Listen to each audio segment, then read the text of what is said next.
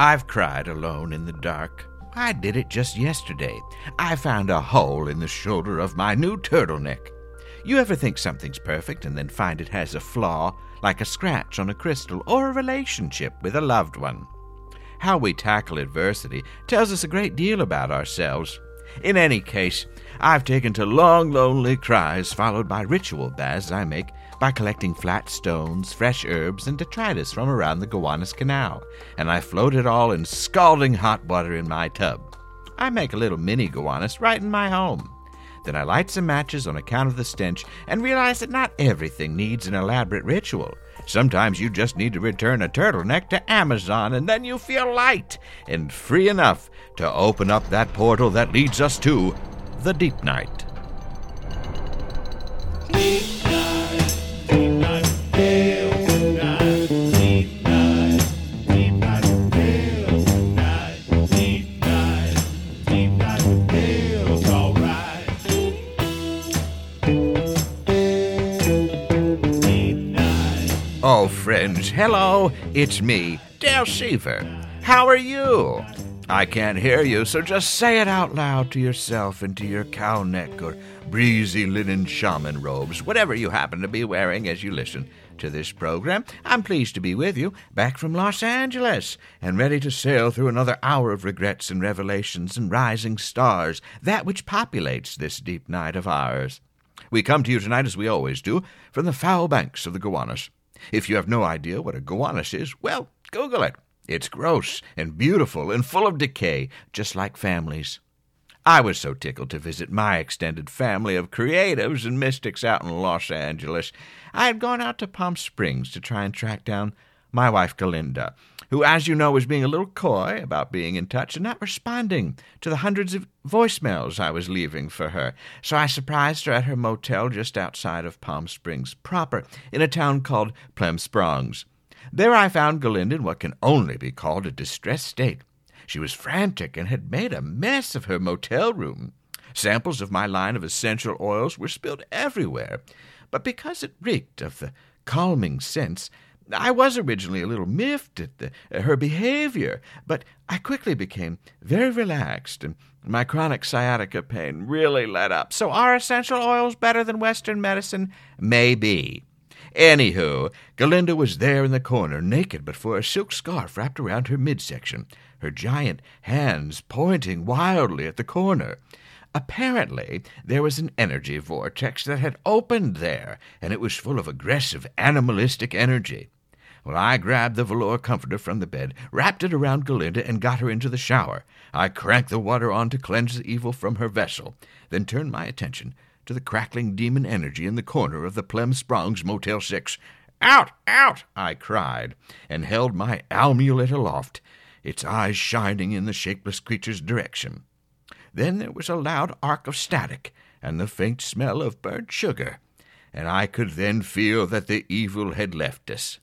Galinda emerged from the bathtub, and we held each other, dripping with relief and soap bubbles as little pieces of velour crumbled off the comforter and fell to the cracked tiles below.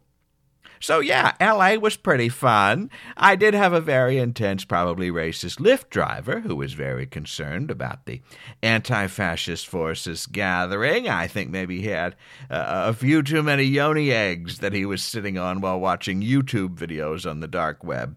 He also complained a lot about how exhausted he was from delivering packages for Amazon. I think we're asking people with cars to do too much. They're starting to crack. Well, I wish that fellow well, which is what I say when I hope to never see someone again. Tonight on the program, I was fortunate to be called to L.A. in the first place by the talent of my guest, comedian, actor, and writer, Alison Becker. I was sobbing into a Tibetan sound chalice when the vibrations started spelling out the words Becker. At first I thought that show with Ted Danson from the 90s, and then I realized, oh, you must mean Alison Becker, the talented gal I so admire. I hopped in a portal, also known as Delta Economy Comfort, using my silver medallion status for some free cookie nibs and a cold pastrami, and headed out to meet with her and talk about her work in the show business. We arranged to meet at the glorious Dub Room Studios high above Hollywood on the Sunset Strip for a wonderful conversation about comedy and UCB and her time on the TV show Parks and Rec and her current work writing and directing and making a short film called Control, which is on the festival circuit right now. And folks, set your DVRs, owlets, because Alison is appearing on the new episode of Curb Your Enthusiasm on the HBO. So let's together commit to kindness and openness as we dive ever further into that great deep night for my discussion with Alison Becker.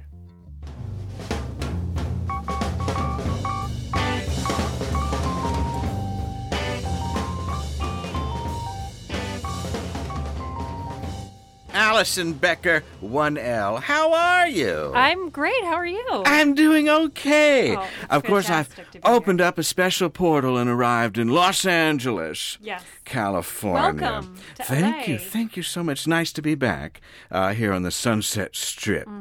I lived here before. Oh, you did? For a little while, yes. In what was kind of my dark days, my lost days Oh, I'm following. sorry. It's okay. I've grown past. It's been some time. Do you not want to talk about it? No, I do. That's why Okay, I'm okay, going great. there. Because for me, Los Angeles was a little dark. Yeah. There's a little darkness that happens. Creeps around a little bit. And I mean, it was dark for me personally, but I also feel like it's just there's a lot of people that hope for things. Oh, yeah. It's a that city of want dreams. things, and then it doesn't happen. Yeah. Do you find that you have ways to deal with that darkness? Marijuana? Well, That helps. that certainly does. Crying on my couch? That But- helps. Yes. Gets it out. Listen, I did a little bit of that because it was right after my divorce, and I was down here bopping around, doing things, catering and all that, and it was tough to have to drive so far to see people, Yeah. to maintain relationships, Yeah. to find love. Difficult. And you're involved in the acting. Oh, I'm involved in the acting, In the yes. show business. In the show business, the business of show. Yes. I am very much in it. Yeah. And we're going to talk about that. Okay. I noticed, though, just coming from New York and sort of suddenly here, and I just had a great vegan lunch. Of course you did. I'm very focused and centered. But last night I had a Lyft driver talking Okay. about this darkness, and he was explaining how exhausted he was, which, number one, not a great thing to start off with a When driver. he's driving, yes. Talking about how he had to drop off Amazon packages for people and how people are so trusting about leaving their frozen pizzas in the hallway, which leads me to believe that he doesn't live in a great place. Right. Or he's stealing those pieces. Anyhow, and then he's worried about protests and saying dark things. It got very dark very quickly. So I'm feeling that, and it was very much on the top of my mind whenever I'm here. But there's also great exciting light that Yes. happens. And if you stay here long enough, you find it, don't you? You do. You still have to hunt for it, but you find it. Well, speaking of this, dealing with it, whether you're crying on the couch Yes. or maybe you have tendencies to do something, you have a short film that's I making do. the rounds right now that I think ties into this in some way. It does. It's a short film called Control that I wrote and starred in and produced. And it is about mental illness, Yes. depression and OCD specifically. Yep. And we're really excited. My friend Kimmy Gatewood directed it and co-produced it. She's of the Apple Sisters Yes. and on Glow. And she's on Glow. Yes, she is. Yes. They're now shooting their second season, which is very exciting. That's a great show. It's so fun. But yeah, we made this short film and we are very excited because it's gotten into some amazing festivals like Palm Springs. It's going to be on, I think tonight actually, in the Big Apple Film Festival in New York. Hey. Southern Screen Festival in Louisiana. We did Holly Shorts Festival here in LA. We're doing 2 other ones in LA. There's the Santa Monica International Film Festival, LA Comedy Fest, because it's a dark comedy. It is about a serious topic, but it is a comedy. Yes. And are you allowed yeah. to say that the path of what happened? Someone is feeling sad? Yeah, it's about suicide, and Yes. it's about a woman's suicide note that turns into a suicide binder because she can't leave everything unfinished. Right, there's a little bit of that obsessive compulsiveness. Yes. And for me personally, if you'd have a Venn diagram of like OCD and superstition, Right. I'm right in the middle. Oh, shit. Because if my crystals are misaligned, that's a bad day. Yeah, you'll fit right in here in LA. I think it'll be okay. I had a day like that, just a lot of calamity happening. Cut my finger on the trunk of the car trying Oh. to get it out, had something fall on my good blazer. Oh. It was a lot of difficulties. Did you have a third one? Because if not, the third one's coming. Oh, gosh. You're Well, I broke right. the stool. Does that You did. count? I feel like that's part of it. When I think sat on that's the stool, part I of the broke day. it. But it's called Controlled. Was it terribly exciting to do that? Had you done anything I've of never that scale? done anything like that I've seen made from start to finish like that. My writing partner Kimmy, she and I are writing a couple movies together, and we were I was talking about this idea I had for a scene that I've had in my head for years, and I pitched it to her, and she said, "That's not a scene, that's a short film. You should write that." So I've always kind of, like I said, had it in my head, so I was able to write it very quickly. There's no dialogue in it, so I just kind of put it down on paper, and all the action. And then I sent it to Kimmy, and I was like, "Is this like a starting point?" And she was like, "This is great. We are going to shoot this next week in your apartment. I got a DP. My husband, Matt, is running sound." And I was like, "Okay, I guess we're doing it." And then we shot it, and she edited it, and it looks amazing. That's terrific. Yeah. Well, congratulations on doing you. that. It's terribly exciting when something actually happens. Yeah, right? And you see it all the way through. Yeah. Yeah. And would you want to do it again? I know a lot of people say, "Well, are you eager to get back into it?" Yes, I would do it again, but I don't think I would shoot in my apartment. That was very stressful. That's a good lesson to learn. Even though everyone was delightfully respectful, I live in a tiny place, and it was pretty intense to have like all that equipment in there, and your life is turned upside down. But yes, I would definitely do it again. Yeah. And do you have a little tinge of the OCD or? Oh yeah, definitely. Oh, Don't we all? It's 2017. We're We all have a little, to. yeah.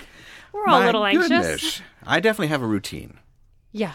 And if What's I your do- routine? Well, part of it is like how you shampoo or even how Yeah. you wash or something, and it has to go in the right direction. I agree. It has to go in the right order. In the right order, and then there's maybe a scrub up this arm, a scrub up that arm, a full turn around, and then rinse it out of the hair. And then are you like, "Oh, I cut my finger on the trunk. That's because I did my left arm instead of my right arm." when one is traveling, Yes. everything gets thrown off. Oh, yes. So already, I just have to You're kind of out. embrace.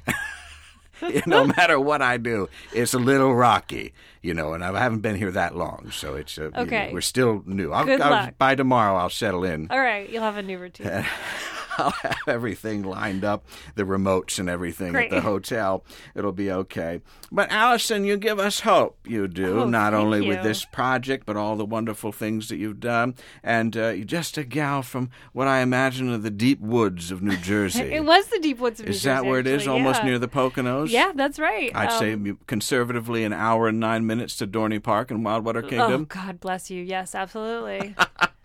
Did you go there? I went to Donny Park. I went to Great Adventure. Yeah. I did Action Park. Oh, that one Which was really the dangerous. Water. Oh, yeah. Very dangerous. Yeah. Many people were rumored to have died or gotten severely injured there. Yet our parents brought us every summer, paid the $17 or whatever it was, and let us run around until our heads burst open with blood. It was great. Thank I you. actually wrote. Do you remember that there's a magazine called? You probably wouldn't know it because you're not from New Jersey, but there is a magazine called Weird New Jersey. Yes, no, They I might know have that. them for many states. I don't know, but I know they have one called Weird New Jersey. It's the thing that Chris Gethard worked for. Yes, he worked. Chris Yes. Gethard worked for it exactly. And because New Jersey, shockingly, has a lot of folklore surrounding like the Jersey Devil, Yes. especially like out where I grew up. There's all these like I used to be afraid that the Jersey Devil was going to come and get me. You should be. So ridiculous. But when I'm you still live, scared. Like, when you live in the woods, there's like literally all these people make up these like ridiculous stories. Like there was a legend of like a hooker man. I still don't know what that meant. Like I think his hands were hooks, but he was called the hooker man, Let's and hope he was gonna come get you. Looking back on it, it's very like insensitive to disabled people, but at the time it was set up to be a very scary thing, and He could have also been evil. he could have also been evil. I mean, disabled people can also be evil. they have the I want to give them capacity full, for it. full Sure, opportunity here. Sure. So yeah, when Gethard was writing for Weird New Jersey, he reached out to a bunch of us from Jersey, and he was like, "Did you guys go to Action Park?" And we all had stories about it. So he compiled all these stories from Action Park, and they did an episode or issue on this. And yeah, everyone had the craziest, and everyone had like vague recollections of the same things that may or may not have been urban legends. Yeah. Or I guess or I guess rural legends, as they were. Yes. Like there was, when you walked into Action Park, it was all water slides, and there was one water slide that I never saw functioning. It was just shut down, but they left it standing, and it was a full loop. Like a full vertical loop in a freaking water slide. And the story I had heard was that somebody got stuck on it and died. Yes, and that is the story you would hear. And that is what most people had heard. But then some people were like, no, they sent a test mannequin down and the mannequin got stuck. Anyway, never saw anybody ride that ride. And if I'm remembering correctly, a lot of them were just like cement slides. Oh, yeah, just terribly conceived. Yes, okay. Many of them had just like full 90-degree turns, which you should not have in a water slide. Give it a gentle 45. That's right. That's right. But even Dorney Park was not without its hazards. I lost a great digital watch to the wave pool. Oh, did there. you? Oh, that was a great wave pool. It was a great wave pool. Yeah, because they had a water park separate from the park, right? Separate and admission. they had, yeah. I believe, their roller coaster was the Laser, if I'm not mistaken. That sounds about right. Yeah. Yeah. I think One it of was the the most Laser. newfangled one. Yes. Yes. Yeah. I did ride that Laser. Why did you end up in the woods? Great question. My parents and my aunts and uncles grew up in Clifton, New Jersey, which is like a much closer to the city, much more of an urban area, and they wanted to, do better for their families. So when they were able to, they moved us out to the country. And then my brother and I, growing up in the country, we were like, we would like to do better for ourselves and move to the city. So I'm sure our children will also move out back to the country. Yes. Yeah, that's how it goes. Like open concepts. Yeah. Yep. Everybody's putting up walls again between the dining room and the living room. Exactly. I imagine. It's just not sustainable. We just knocked these down. No. We could put a wall here and here and here and put in a supporting wall. I watch a lot of HGTV. I can tell. Are all of your references HGTV? Yes. Okay, Yeah. So all I right. hope that'll be fine. Yeah. I'm a we're big getting fan into of... the shiplath portion of the... Are you upset about, what are their names? The Gaineses? Yeah, Chip and Joe. Are you upset about Chip and Joe? Because of their conservative business? No, because they're leaving. Their show's ending. Well, but they're leaving because of backlash over the conservative. Oh, is that why they're ideas and leaving? stuff. I think so. I don't watch the show. I know that my parents watch it, so that would align with the Listen, they're conservatism. winning. They have a nice chemistry. Are they super Republican? I believe so. Oh, that makes it. I mean, that tracks. Yeah, yeah. I just didn't know. Yeah. And the rest of the people are Canadian. Yeah, they're all Canadian. There's a They lot of are all Canadians- Canadian, there's right? a lot of Canadian shows. That yeah. Income Property guy's Canadian. He's the only one I care about. He's real hot. If you're listening, I know you're married. Just give me a call. Just drop us a line here Yeah. on the program. So you're several generations of New Jersey. Several generations of New Jersey. That's well, wonderful. yeah, 2 or 3 generations of New Jersey, depending on which side of the family. I see. I have some of that in my family history, too. Great. In Atlantic City, Oh, Atlantic down there. City. AC. when it was really happening on account of the, corruption. And It was really booming with all that corruption. it helps some places. I've been to Atlantic City. I am from New Jersey, so I saw Bon Jovi perform there. Hey, that's pretty good. That's like a very New Jersey. Oh, yeah, Yeah. at the Bellagio. Whoa. Come on. Listen. That was good. Well, were you dreaming of TV and showbiz as a young person in the woods? I was dreaming of showbiz and writing. Really? Yes. What was the thing? And being a veterinarian. Oh, those are good things to do. Yeah. Probably a lot of animals around. And you like animals, as we saw today. I'm telling your listening audience that there is a dog in the studio, and he is my new lover. I love him so much. He's a poodle, I think, and he's so fluffy. Shout out to Reggie. He's playing fetch right now in the courtyard. It's so cute. Okay. Oh, we wish Reggie well. But L.A. came later. LA came later. I associate you with L.A., Oh, okay. but Thank you were in New York for a long time. I was in New York for a long time. So this, you're dreaming there on the porch, throwing sticks into the woods, Yes, that's making an friends accurate with picture. the animals. Yes. And naming them all. You went to school in New York? I can't went remember. to Georgetown in D.C. Georgetown, D.C. and started doing improv comedy there In D.C. in D.C. Uh-huh. Around the same time that like Nick Kroll and Mike Birbiglia were there, so we were all doing improv together. Oh. And then after college, I moved to New York City. Was that on your own? Like, I know I want to go to New York? Or Yeah, I was like, I'm going to be an actor. I'm Yeah. going to like work jobs until I can be an actor. And I was working jobs. I was like bartending and working in finance at a record label and doing PR and advertising. And This was during the .com craze that we called it. And then... It was so great. Yeah. And so many launch parties. So many launch parties. Everyone had their dogs in offices and ping pong tables. And foosball. Oh, my gosh. Oh, the foosball games I was invited to. Before Postmates, there was this thing called Cosmo.com that was a real delight. Oh, yes, Cosmo. You could order like an ice cream sandwich and a pack of tissues, and they would bring it to you. And everyone was just doing cocaine. That's a lie. I've never done cocaine. I've actually never done cocaine in my life. But I'm assuming well done. Yep. I'm assuming there were many people doing cocaine, and it was a big party, and they were just like throwing away money, and they were like, if you want to work this job and leave for auditions, that's great. We've got all the money in the world. And then the .com crash happened. Surprisingly, that was unsustainable. That was unsustainable. Although I feel like we're doing it again now with apps, but it's fine. And then, that little thing called 9/11 happened. Yep. So everyone was like, office jobs aren't really going to work. But then I started working on a TV show a few years later called Boiling Points, which was a prank show on MTV. There we go. And that was my first real TV job. Prior to that, had you already discovered UCB? Yes, or had it not I discovered UCB before they even had their theater. We used to go watch them perform at Solo Arts. Okay. And we would hire Matt Walsh to come and teach us improv in Birbiglia's mom's pied-à-terre in the city. And he was, Walsh at the time was just a in my mind, he was this older veteran, but he was much younger than I am now. And he was like, yeah, you guys want to pay me $40 teach you improv? Okay. And then eventually they opened their theater I think they opened in 2000.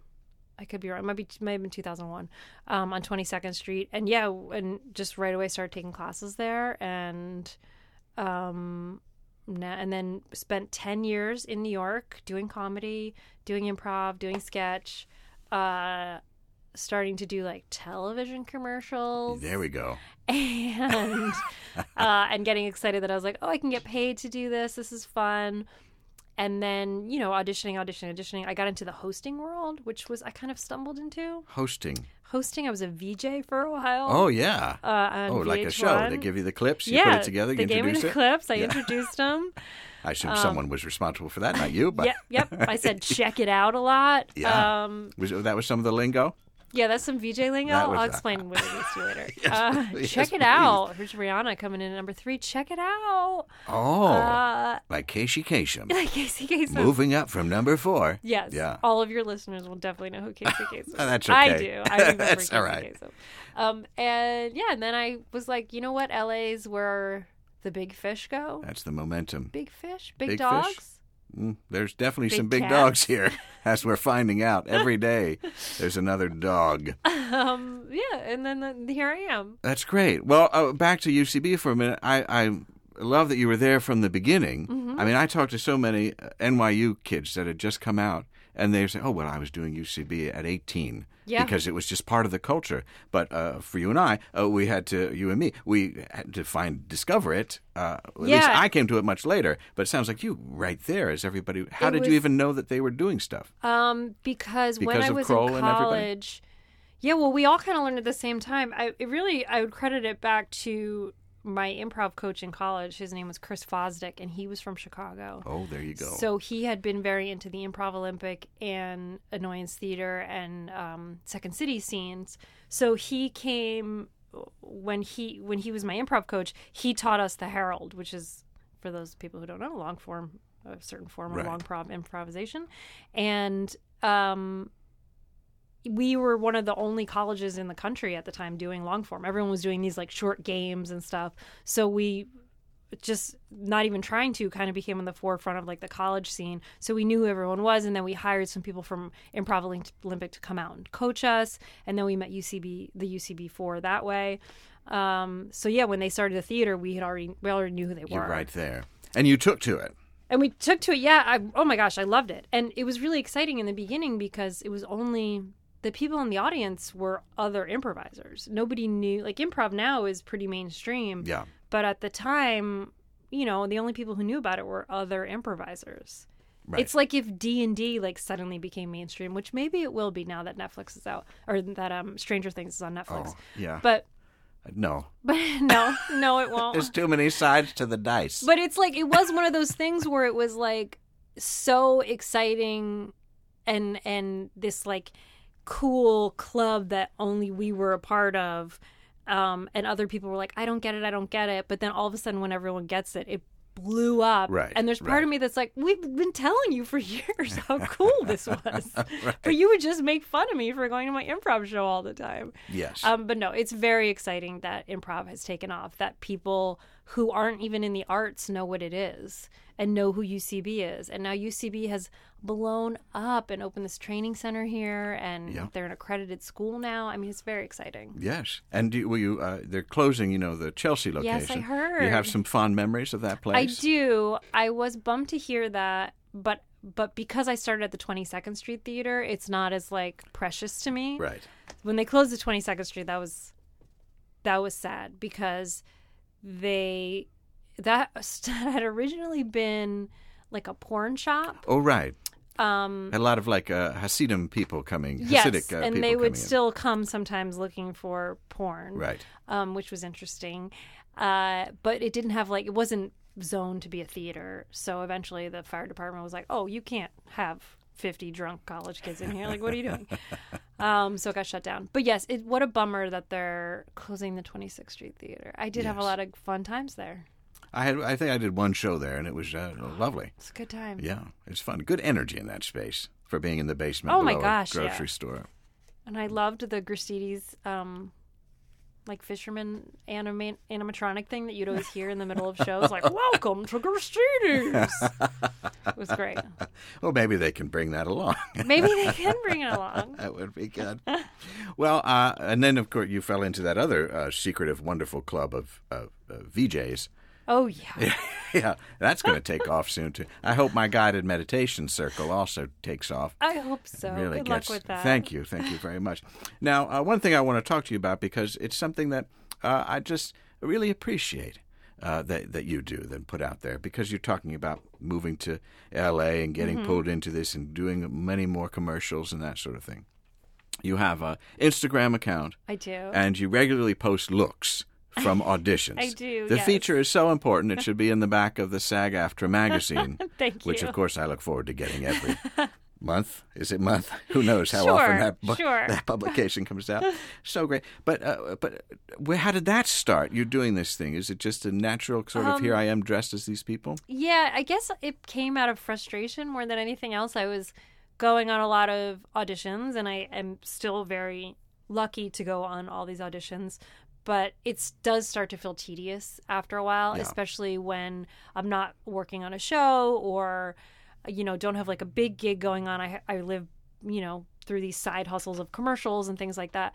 So sometimes it's just like beating your head against the wall, because you're like, okay, dress like a casual mom and drive to Santa Monica and do your hair and makeup, say your 2 lines, and then drive back. And it's just like, I was getting very frustrated with it. And I realized if I made more of a game out of it and had fun with it, that I might enjoy it more. So sure enough, and I also realized that people who don't do it, who don't audition, normal, intelligent, smart people who have their lives together, they don't know what the weird descriptions are that we get as actors. Yes. So I just started posting exactly what I wear to each audition and exactly what the description was, taking out any identifying qualifiers of what the TV show or commercial would be, because sometimes you sign NDAs. Yep. But people they always think I make them up. And I'm like, these are all verbatim. I'm not making any of them up. They're often like sexist or ageist, or heightist or weightist. They're just like everything-ist. Yes. The process of narrowing down the look. Exactly. Yes. But I've just had so much fun with them. And now, so what used to happen is when I'd get a very specific weird one, which happens, there'll just be these irritating ones that are like, must wear a nightgown that is a dark purple. And I'm like, it's an audition. Like, do you have to see me I don't have a dark purple nightgown. But now when I get one of those, I get so excited because I'm like, oh, this is going to make a great Instagram post. Yeah. Should people be asking that, though? Should people be asking what? Like a nightgown? Oh, no. Absolutely not. It is actors to show up? No. No. Absolutely not. No. And, like, I get it. You know, like, whenever you go in for a Best Buy commercial, for example, they always ask you to wear a blue Okay. polo. I don't have a blue polo. No. I'm a grown woman. I You're don't have a not blue polo. Yet an employee of Best Buy. Exactly. But people will show up at that audition with, like, khakis and their blue polo on, and I'll wear, like, a blue-collared shirt at the closest thing I have. But Do you get a look from the casting person there? I didn't book one, let's put it that way. But I have thought about it, like, do I need to buy a blue polo? Yeah. Well, Yeah. No. I don't think so. You're doing okay. I mean, the Best Buy ones, they're nice on the holiday. You get a holiday one. You get a holiday one, you're set. Oh, man. They don't do as many of those anymore. No, I had a Radio Shack holiday one running a few years ago. Yeah. With Engelbert Humperdinck. Hey, Remember? now. Dink? Humperdinck. Engelbert Humperdinck. Dink or Dick? I don't know. I think it's Dink. Engelbert Humperdinck. Humperdick. Dink. Well, it sounds wrong saying it, doesn't it? Well, he was in that commercial. Oh, It was a well. holiday spot. That's nice. That's I was thinking the first time I came out here, I drove right from Las Vegas, and I had spent all of my money in the casino by mistake. I had nothing. You didn't spend it. You gambled it. I gave it to the casino, but I regretted it because where I was staying, Wayne Newton was performing, Yep. and for the same amount that I lost, I could have gone to see Wayne Newton. Yep. Now, I later stood in line behind Wayne Newton at the Burbank airport in the security line, Oh, that's interesting. but it wasn't the same. No, it wasn't the same. No. But you saw him. Did he take his shoes off? Or did he I have TSA pre-check? That did not exist yet, I think, when I saw him. All And he right. had a big buckle. He had to get that buckle off. So, well, I'm always intrigued by how the auditions work. I only went on a couple in-person ones, and it was always like, wow, Yeah. I look like all of you, and that's sad. They're soulless. They're really soulless. It's hard. That's some of the audio ones I like doing. 'cause That's why I can wanted to do it inject from some my- fun into it. Oh, yeah. Well, and it's really valuable, I think, for people to just see what people are asking Yeah. for. And more than that, it's fun for you. It's fun for me, and I am surprised at how much people love them, and how much other actors too are like, "This is great. I look up your audition looks when I don't know what to wear for like businesswoman or casual mom." Oh. And I'm like, oh, that's flattering that you use my stuff. Like, I'm glad I'm helping people. Yeah, but you should maybe get a little cut. Yeah, I should. They should all send me money, cash in the mail. Well, speaking of great fun, many of our Deep Night listeners will, of course, know you from your star turn on the show Parks and Recreation. Yes, I hope so. Which I've watched every episode multiple times. And how did Shauna Malway-Tweep come to be? She is a character created by Dan Gore Yeah. of Parks and Rec, and But fully inhabited by you. fully inhabited by me. I auditioned for, that's actually a funny story about when I auditioned for that, because I auditioned for that and The Office in the same week. The Office was the role that Ellie Kemper eventually got. Oh, yeah. And I got called back for both of them and auditioned for them. And I had just moved to LA, and I was sleeping on my floor because my furniture didn't get there yet. Yep. And my heat wasn't working yet because they hadn't turned on the gas, which doesn't sound bad in LA, but it was like a freakishly cold night. Yep. So I was sleeping on the floor, and I found out that I didn't book The Office.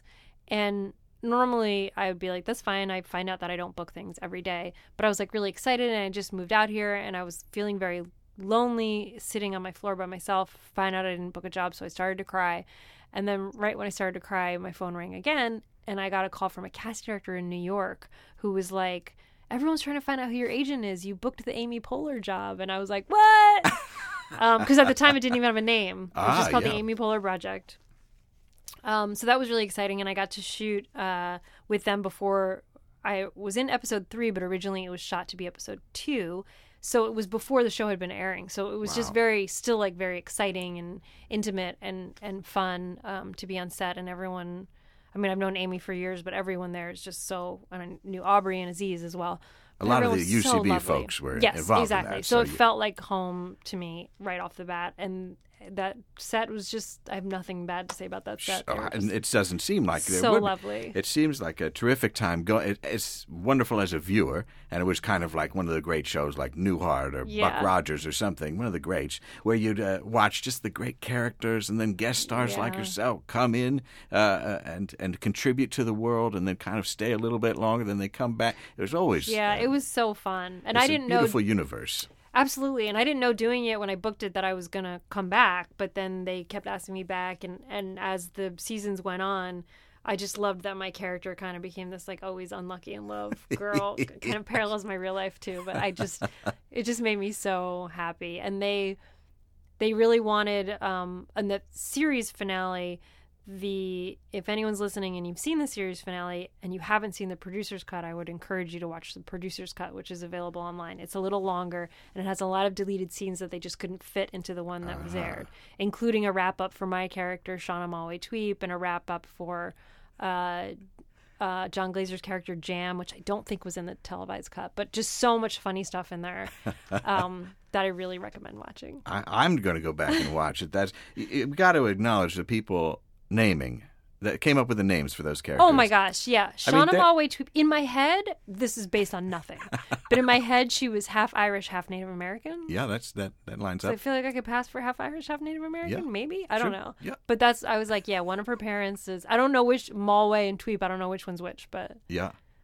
No, that fit. And I don't know the origin of Perd Hapley, but one of the great names. Oh, of God, all what time. a character. It's- What a character. I got retweeted by him once, and it was a great thrill for me. Yeah, and Jay, the guy who plays him, is so incredible. He was so funny, too. I hope he doesn't mind me telling this story, but, like, he was a newscaster. Right, like, he was right. actually He was a newscaster. actually the guy, yeah. And then he started getting cast as newscasters, and he's in another show. I think he's in Scandal. I don't watch it, but I think he's in Scandal. Someone in the internet ether correct me on this, but he plays a newscaster on another show. And the first time I worked with him, that I was on the same day as him, I went up to him and introduced myself, and I was like, "Can we take a picture? You know, like the media of Pawnee." And he was like, "Yeah," but he was like a little quiet and shy, and I was like, "That was weird. Why was he being weird to me?" And then the next time I saw him on set, he came up to me and goes, "I have to apologize." And I was like, "What?" He's like, "I am not an actor, so when I started doing this show, I didn't watch the show." So he's like, "I didn't know who you were." And he's like, "I didn't even know what the show was about." And he's like, "The show is so good." I started watching it. And I was like, "I know, dude. You're like beloved by everyone in America. Do you not know this?" So now he's like, now we're friendly. And he's just a great guy. He's he's he's terrific. It's a really great show. And as you said, your character is so unlucky. Yes. And you play a few like unlucky characters, right? Yeah, or at least I a little do. naive, maybe, which doesn't square with your actual self. But I mean, maybe the unlucky part is. Yeah, well, I'm trying to manifest otherwise, but yeah. Right. How do you do that? You talking to some ladies of the canyon? Oh, yeah, get up there over in Topanga. Yeah. Eat some crystals. Are you sitting with the shamans? Yeah, The put some Silver Lake crystals up your shamans? butthole, It fixes everything. That's what our Gwynny says to do, Yes, isn't it? On my exactly. latest goop. Yeah, I haven't yet tried that. But Yet. you have any? Yeah. Like I said, I just got here. Any experiences with the uncanny or the occult? Because sometimes things don't work out here in Los Angeles. Sounds like you're just riding the wave of success. Oh, well, bless you. Yeah, I've had some ghost encounters. Not in L.A., though. Have I had any ghost encounters in L.A.? No, I haven't that I can think of. Have It's you? too far. It's too far for them to go. It's too far. The traffic, It's that too ghost much. traffic on the 405. Ghost traffic. Woo! Oh, gosh. On the 4-boo-5? No. Oh, what? No, that was bad. Something. Forget this. Erase that part. We'll cycle back. Yeah, I'm trying to think if I had anything, and I don't think that I did while I was here, but just, I just tried to get through it the times that I was having, and sometimes just be eating by myself, and that would be... That's okay. Yeah, it's okay, yeah. Now, be all right. now you have phones and things. At that point... Yeah, you're never alone. At that point, it was just sad at a Thai restaurant and thinking, it's not the best Thai I've ever had. Do you remember getting your first laugh? Oh, that is a great question. I don't think I've ever been asked that before. I don't remember my first laugh, but I remember early feelings of getting laughter. I remember my first laugh doing improv, or the feeling of it anyway. I don't remember the joke or anything. But that is such an incredible feeling because anything before that is you're saying the lines of someone who wrote them. Yeah. But improv, I remember that feeling so vividly, but not the particular joke, but just that of being in we performed in this place called Bulldog Alley, which was like this kind of extra room in the student center that no one was using. And we're like, okay, I guess this is where the improv troupe performs. Sounds great. And just that feeling of like, oh, I made something up on the spot and people laughed at it. That is like a drug. It feels real good. That's the connection, and isn't Mama it? want more.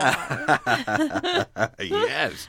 Yeah. I was thinking about that myself, and you ever go down to like Disneyland, Disney World, yes, that kind of thing? of course. So you know Epcot Center. I was just there 2 Oh, really? weeks ago. Oh, Yes, you with must my have this- nieces and nephew. Oh, it's a magical Oh, place. it really is. I went there as a young boy or something, probably in the off season as Mm-hmm. usual, wearing a sweatshirt with Mickey on it. Great. And we were there at the Epcot. You know, they have the International Food Court Oh, I know it very well. kind of world, where I guess people from Orlando pretend to be from New Zealand or Yes. something. So, In their defense, they often do get people from those countries. okay, yeah, great. Also, it's probably a good gig to get. An acting Yes. gig is probably nice. Yes. For those that can't be flown in from other Exactly. places. And I hope they're all treated well in some kind of international village like the Olympics Where or they're something. kept. But yeah, And where they're thrown kept. However, I remember sitting there at the English pub, the Yes. authentic English pub Oh, there. I've been, yes. And I got my grandfather and my mother going about those. I remember talking about the movies where you'd have animals that had suddenly turned on people. So it Okay. would be like Alligator, where the kid flushes the alligator down the toilet and it goes into the sewer and it grows Yes. very large. Or Frogs, where a kid gets rid of a frog and then they come back with a lot of frogs. Right, So I'm not okay. exactly sure. Or Piranha, which I think is just bad fish. I think that's Yeah, what bad happened fish there. that are discarded down the toilet. Yeah, Amphibious creatures. There's something to it. But talking about that, describing these, and they started laughing, then the people started laughing, the other people started laughing, the wait staff was going. I mean, it was a good And you were run. like, I like that. I was like, I live here now. I'm coming back. But I know there's nothing like it. There's a really there's special nothing like feeling. it. It and really then is. to know that, well, I could do that. I could get some laughs. Maybe I'll dedicate my life to that. It's funny when it I'll happens. always chase that. It is, but do you find now that it's harder to like enjoy comedy in general? Comedy in general? Yeah. Uh, Because sometimes I'm watching shows or watching movies, and I will laugh. I don't want you to think I'm completely humorless. I will laugh, but often I will just nod and say to myself, "That was funny. That was a good joke." oh, yeah, kind of like a New Yorker cartoon or something. Yeah, Yeah. exactly, and just not actually laugh Yeah. because yeah, I'm like, guess I that's true. respect how well that joke was crafted. You see the mechanics behind it. Yeah, and Yeah. and sometimes that added into there is sometimes a tinge of jealousy too. Like if I Well. see a tweet that's like, especially if Yeah. you know, like a lot of times people have similar or whatever. There's like everybody's tweeting now about like Donald Jr.'s tweet about his daughter on Halloween, Sure. and you know everybody has pitches their joke to the world via Twitter, and then if you see someone else's who's funnier, I'm just like, damn it, why didn't I think of that? Like it bums me out. I don't Yes. want that in my I don't want that jealousy in my brain. It is not productive. It's not to have it. productive. It is not productive. But it certainly is there and somewhat unavoidable. Yeah, although I think. I was going to say lucky, but I don't think lucky's the right word. I think I am grounded enough that I don't get that seething jealousy that people have for other people's careers. Yeah. And I see a lot of my friends have it, and it's that worries me. I don't have that. I'm just like, there's room, there's food Yes. enough for everyone. Yes, I do. I have come to that. Yes. Part of that is just maturity. Yes. We get to a certain point and have done enough, and it's okay. Yeah. And maybe we're a little bit comfortable in what we do. and Exactly. we're in command of our faculties. Yeah, So and that I feels will, good. And I will admittedly have tinges of it with specific jobs where I'm like, oh, that I really wanted that job. But 9 times out of 10, I'm like, but I know that girl and she is so perfect for that gig. Right. Like even that office job with Ellie, I was like, of course that goes to Ellie. Like she's that like it was so perfect for her. Right. So I usually am pretty good about it. Yes. Yeah. Well, yes. I can't say I'm completely without jealousy because sometimes, you think, oh, well, we've had a great conversation, or somebody will Right. come on the show or do something great, and we get a good connection for a little while. And they produce shows Yeah. requiring funny people. Then the phone So doesn't then I ring. don't know if maybe it's me, but then I think it's fine. I'm not out there every night. I'm Yeah. not a stand-up There thing, is- so it's okay. But it is interesting because something that happens in LA a lot is because we are lucky. Again, I don't know if that's the right word, but we've put in our time. So we do know show producers and writers and show creators and things. And a common scenario for me is I will be out at a bar or restaurant and run into a producer friend or whatever. Oh, Alison, we should have you on the. We've got to have you on the show. We've got to have you on the show. 0% of the time does that come to fruition. But all I can do in the moment is just be like, yes, put me on the show. Absolutely. I would love to be on the show. But yeah. You can't say anything else. And they're not doing it to be dicks. They're genuinely just like they have a million other things to think about. Right. But yeah, it is. And I will say that the parks people, and I've said this before, I just recently did a Parks and Rec specific podcast that was very fun. But the parks cast and crew was so empathetic about things like that. I remember one time I shot an episode, and it was the episode where they were introducing the Rob Lowe character. So they needed to dedicate a lot of time to his character, and my scene got cut. And I didn't know it was going to get cut. And Mike Schur, who's one of the creators, emailed me directly and said, hey, I just wanted to let you know, in case you told any family or friends to watch this week, we had to cut your scene. I'm so sorry. And he was so apologetic. And I was just floored because that does not happen in Hollywood. No Right. one ever follows up and says like, hey, make sure she knows or he knows that their scene is not going to, like, no one gives a shit. And they give so many shits. Yeah. Right. They gave a lot of shits over there. It seemed and like that meant, like, little things like that meant so much. And I think you see that specifically with that cast, too, how they grow together and yeah. are funnier, just Oh, my God, amplified yeah. hundreds of times. And that's true. I mean, it's true with any show, too, with as far as, like, the chemistry goes. Like, if you watch old episodes of Seinfeld, you're like, this is clunky. This is real clunky. Right. Well, especially with Susan or whatever. Yeah, but then it becomes, like, the best show, one Yes, of the best shows yeah, on television. yeah. So it takes time. Yes. Like an yes. improv troupe. You're Oh. better the more you perform together. Yes, that's true. Or even sketch. Yeah, and sketch. Oh, yeah. Listen. I just did more sketch than improv, so I have to say that for our sketch listeners out there. Gosh, that's wonderful. I'm so pleased that you. everything is going so well, and you're going to be continuing to do more things all the time. I'm trying. Yeah. I'm writing a couple of movies now. I'm pitching a drama TV show, which has been really interesting. Yeah, that's been a whole new world for me. That's great. But you enjoy that process of writing. Yes, I love the process Has of that always writing. been there all the way along? It has, but I haven't really fostered it as much as I have recently. Mm-hmm. And I'm really glad. I feel like my life is taking a career shift, and that I'm I had been an actor who writes, and I'm recently feeling more like a writer who acts.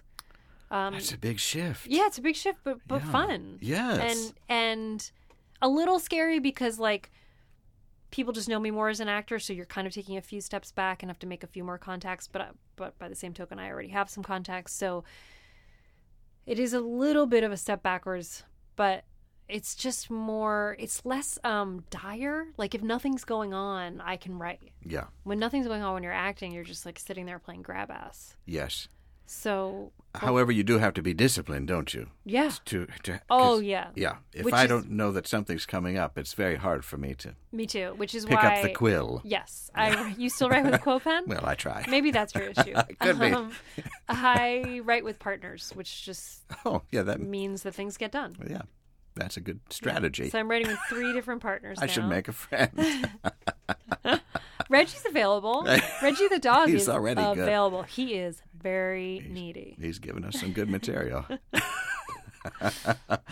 Just have to break up my furniture to keep him occupied. Yes, when the stool broke, Reggie took the leg of the stool that broke as a stick in his mouth. It was very adorable. Could not be happier. I mean, just was so excited.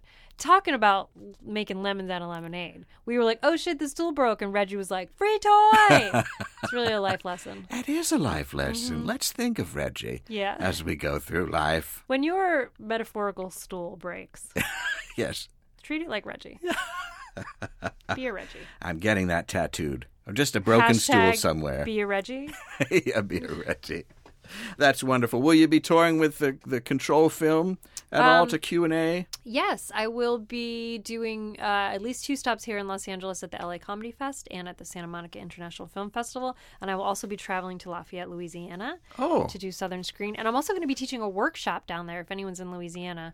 I'm going to be in Louisiana. You are? Yes. Well, I'll be there mid-November, November 17th, 18th-ish. Yeah, it's the Hell Yes Festival, which Oh, I'll yeah. be performing at. Oh, fun. So maybe I'll see you down there. That would be great. Oh, we'll have a beignet. Beignet and a hurricane? Yeah. Not sorry, the Sazerac. drink. The drink Yes, hurricane. you I can should have a clarify. hurricane. Or a Sazerac, or just... Last time I went down last year and they taught me the 2-step. Oh! Did you learn the 2-step when you were down there? No, I didn't have to. No one approached me. Well, you got to learn it. I guess so. And then you can approach a lady and ask her to 2-step. Oh, that would be fun. I mean, it was real fun. I almost went on a haunted horse tour. Oh, I wanted to do one of those. They are real big drinkers down there. Yes, you have Like, to fortify yourself. Real big drink. Like, I was, like, not prepared. No, it's serious. Like, yeah, real big drinkers. Yeah, you need to have And you could drink on the street. anywhere. I mean, it's insane. Doesn't feel right. Well, it's a good time. It's a good time. It's a good time down there, and I will have my lightweight turtleneck ready Great. so that it can breathe. I have Great. a mesh one for New Orleans. Alison, it's been so lovely having you Thank here you for having in me. the Deep Night. Thank you truly for making the trip. And we can find you out there doing things, right? You can find me out there, and I'm pretty good about updating my Twitter and Instagram. They're both at the Alison Becker. Alison only has one L. One L. We'll remember it. All right. Thanks, Alison. Thank you.